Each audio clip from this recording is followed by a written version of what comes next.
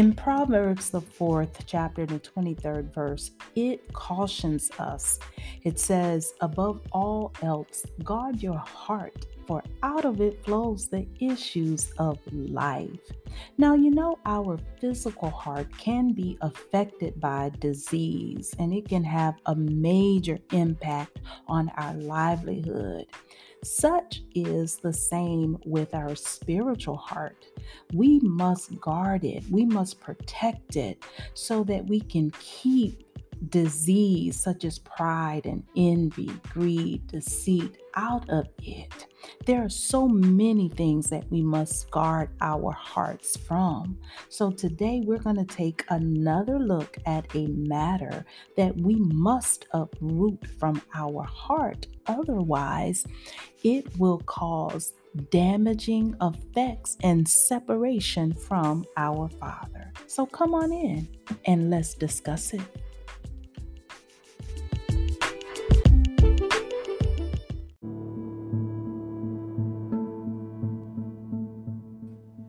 Hey y'all, today we are going to continue our discussion on matters of the heart or a matter of the heart. And today's matter is bitterness.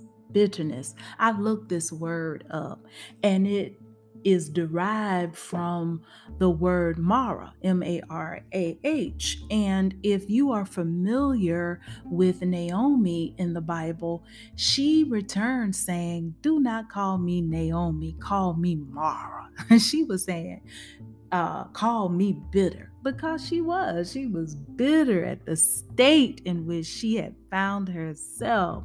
So some definitions or words related to this word bitter, they are rebellious, contentious, fault-finding, discontented, and heavy. Wow. Yeah, we've got to really weigh in on bitterness, because I'm sure at some point that we have all felt in our lives some level of bitterness, right? Right. So today what we're going to do is we're going to take a look at Luke chapter 15. It is a very familiar passage of scripture, and it's where Jesus tells the parable of the lost things. And today we're going to go to the lost son, and we're going to look at really that second son. This is really a good passage for us to study, because there are a lot of nuggets that we can draw. And there was one that was revealed unto me recently, and I just wanted to share it with you. All right. So the story goes, as Jesus is telling it, that there's this man that has two sons, and the younger of the sons comes to the father, and he wants the father to give him his share of the estate. Now, he wanted his inheritance now. He could not wait for his father to pass away. The father did not, according to this, deny his request. The father divides his property. He didn't just give it to the younger son, he gave it to the older son as well. So I want you to keep that in mind.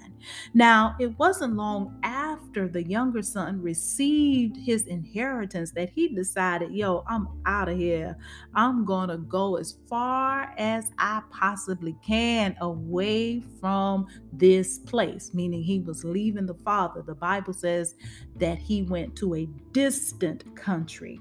And when he got over into that country, he had a good time, y'all. He had a really good time.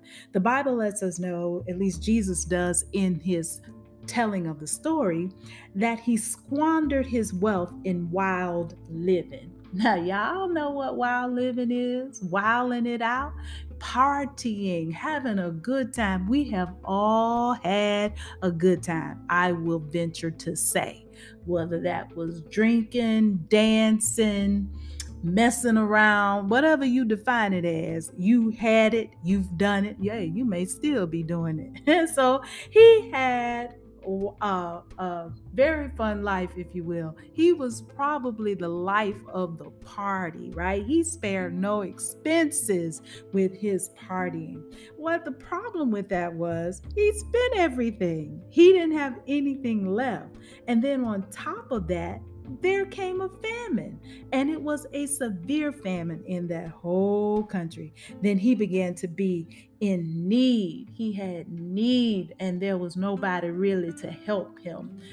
Sometimes when you are partying with folk, people, and then when the fun runs out or your funds run out, they're not there to support you, and they're not there to help you, right? They don't reciprocate your freedom. They don't reciprocate your willing to share. No. So he found himself in a dire state. And y'all know, desperate, what they call it, desperate, what is it, times calls for desperate measures. So he went and hired himself out to a citizen of that country, and that citizen sent him to work in the fields to feed the pigs. Now this is very problematic, especially for a Jewish young person, is because according to the law, pigs were unclean, and so it meant that they could not be eaten or used for sacrifices. So the Jews went so far as to protect themselves from being defiled is they wouldn't even touch a pig. So for this young man to go into this field to feed the pigs, that was great humiliation for him. Okay. He had even gotten so bad that he wanted to eat the food that the pigs were eating. This man was in a low state. This young man was in that. Nobody gave him nothing, right? So now he has to work for everything, and he's in a very, very pitiful state. So while he's in this state, he's had time to think. He's had time to reflect. And the Bible says he comes to his senses, and he remembers that his father's hired men have food to spare. Y'all, that means there's excess. That means they have overflow. That means they have more than enough. And he says, here I am in this pig's pen, starving to death. So he says, I'm going to set out. I'm going to go back to my father, and I'm going to say to him, Father, I have sinned against heaven and against you. I am no longer worthy to be called your son. Make me like one of your hired men. So he got up and he went to his father. So he came to himself, right? So he then begins to repent. He has been humbled to the point that he recognizes the error of his ways, that he just wants to go back now to the father's house. And he doesn't even really want to be identified as the son. He wants to be identified as a servant because he knows he's no longer worthy of that title. So he gets up and he goes to his father. I'm going to expedite this because he's not the one I really want to focus on.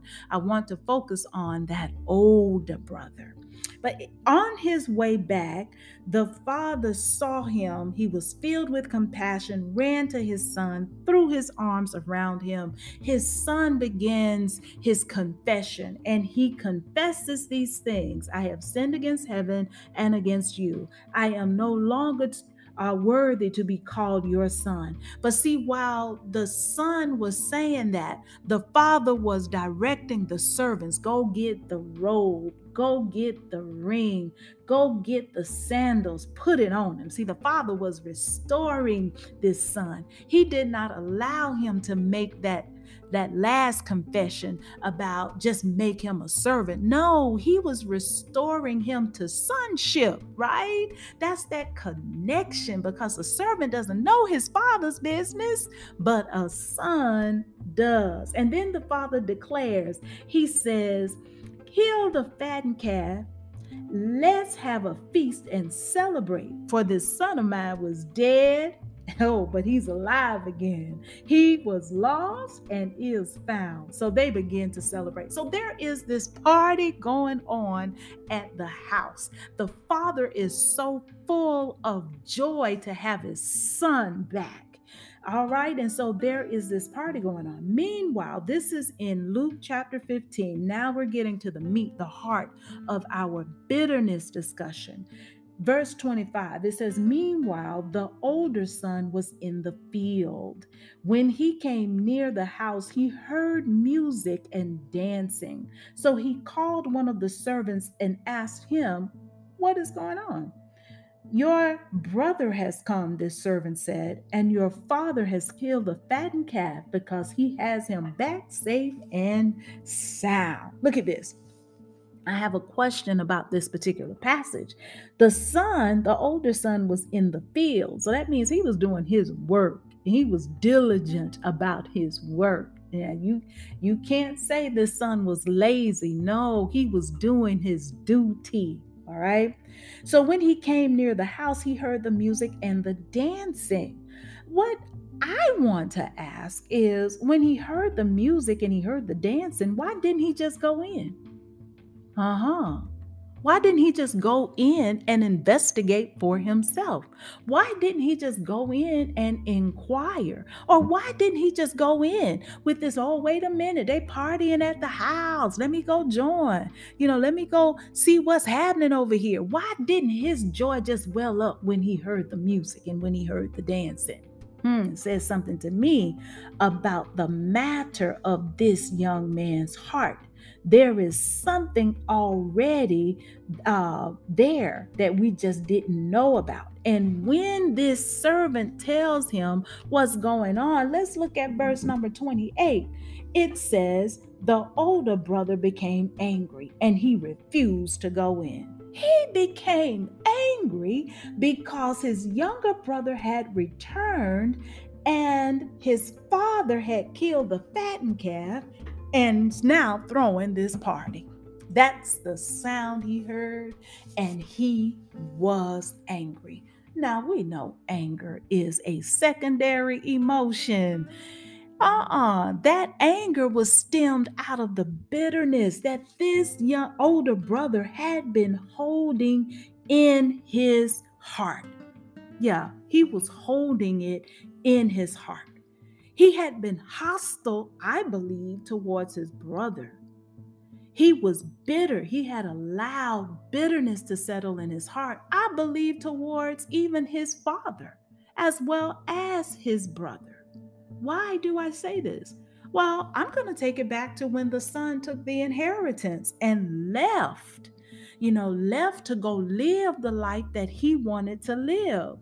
Could it, this is stretching because, the Bible doesn't say this, and I'm not adding anything to the text. I'm not eisegeting. I'm just thinking. All right, I'm thinking.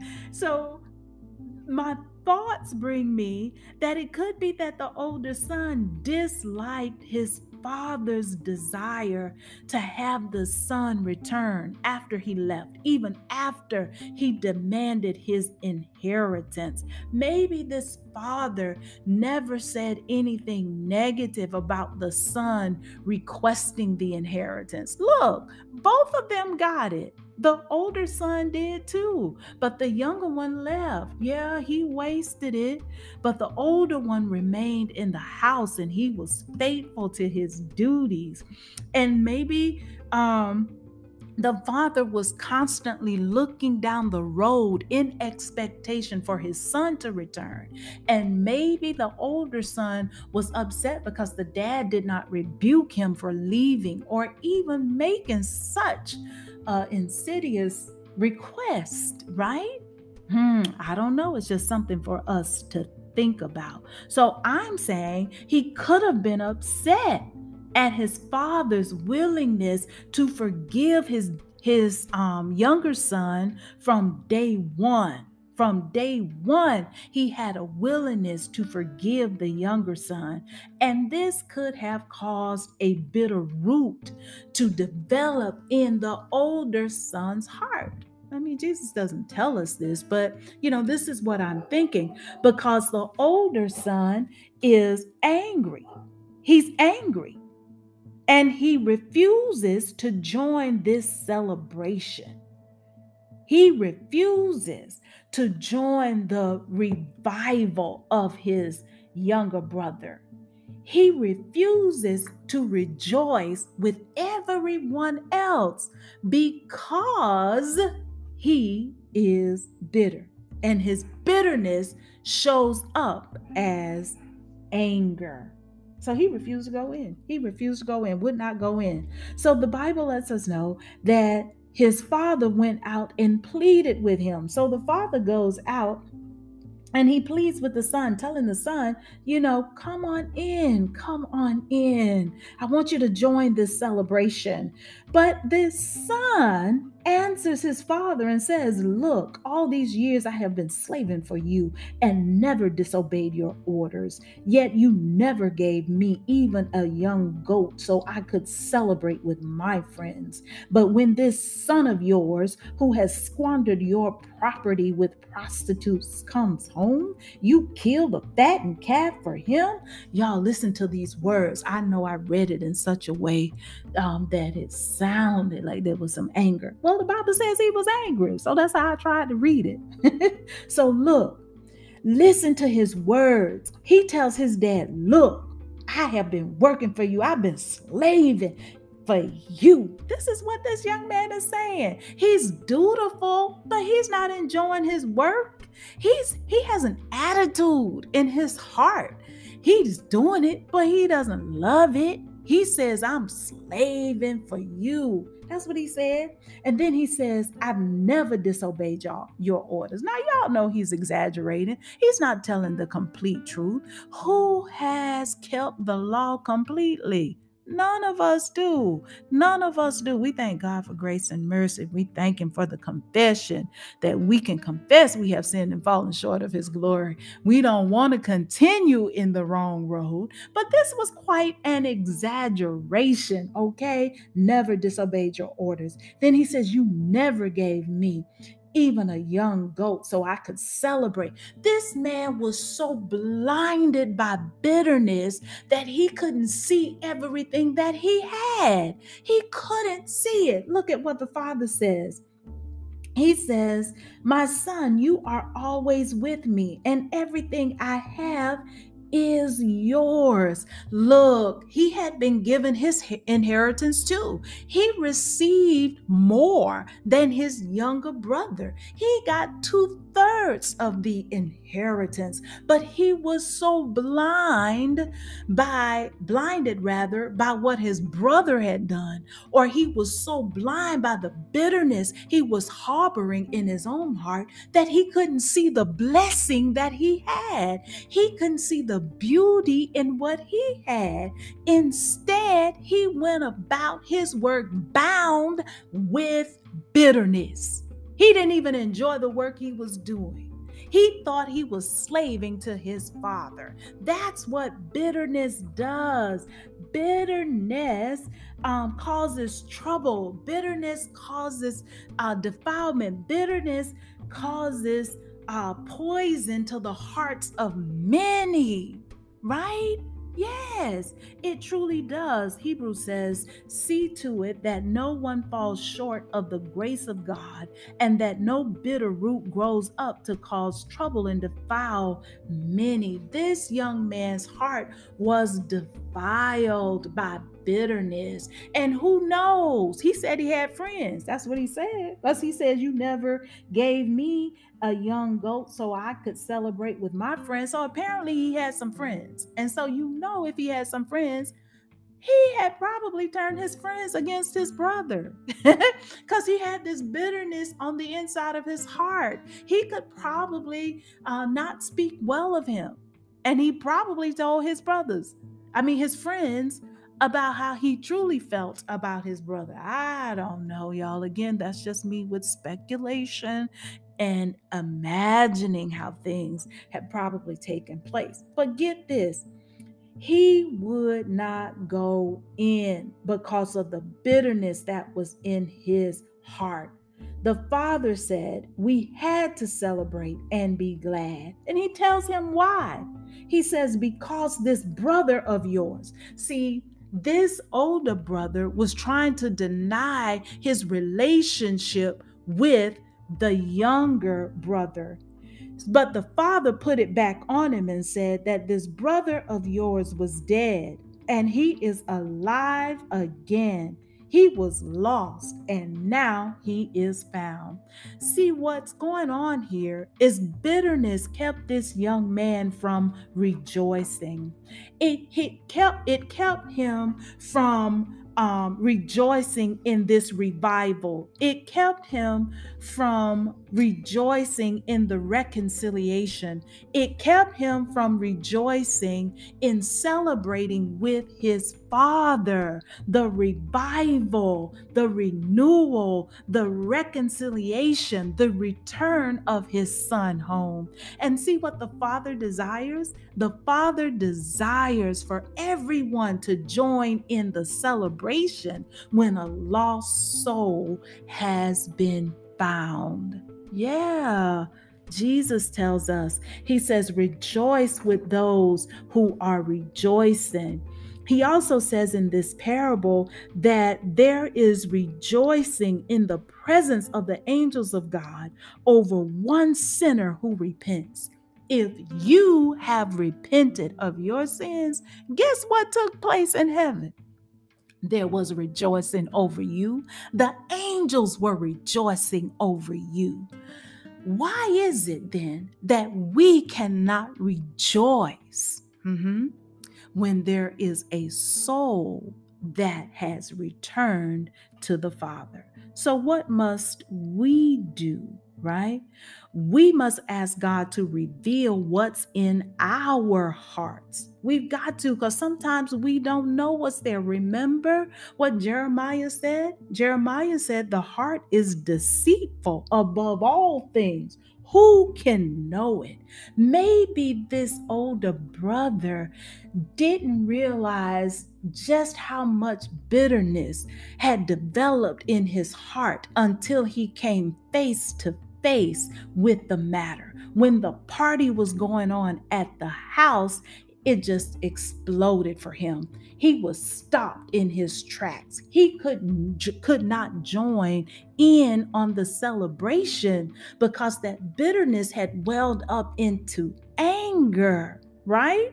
And so that could be the case for us. We could be so far removed from a situation or a person that has hurt us, has caused us pain, and we don't know that is there until we are faced with it. So we're walking around with a heaviness, right? That's that bitterness, and we may not even recognize that's what it's coming from. But we thank God today that He is telling us that we need to deal with bitterness. Bitterness can cause us to be rebellious. That's what happened with this young man. He rebelled against his father. He did not want to go into the celebration. Here's the one he said that I've never disobeyed your commands. Well, the father is asking him to come in, and now he is refusing to do so. He was one that found fault. This young man said, this man squandered your wealth on prostitutes. He's reminding the father of his sin. But what does the father do? When he forgives us of our sin, he casts it into the sea of forgetfulness, never to remember it anymore. He doesn't bring it up.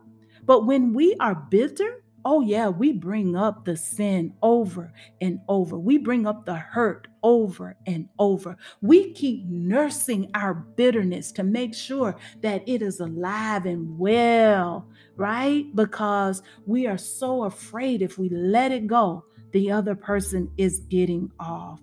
A person that's full of bitterness is discontented. They're not happy. And that's what we see. This young man was doing the work, but he wasn't happy doing it. He was doing it out of duty, but not out of devotion. So let us ask God to reveal what's in our hearts. We want Him to test our hearts and to remove anything in there that is not like Him. We don't want bitter roots growing in our hearts that will bring about anger and frustration and irritation that will cause us to miss the renewal, the revival, the rejoicing of the return of a repenting sinner. Oh, yes, right? Let's uproot those bitter roots so that we can join in on the celebration. Heavenly Father, we thank you so much for showing us another matter of the heart, bitterness, and its effect that it can have on our relationships with our family, our friends, and even you. And we don't want anything to disrupt our connection and our relationship with you. So help us today, Father, to uproot these bitter roots. We thank you so much, Lord. All right, y'all. This has been your daily dose. And remember that a daily dose of God's word, it's good for the soul. Be blessed.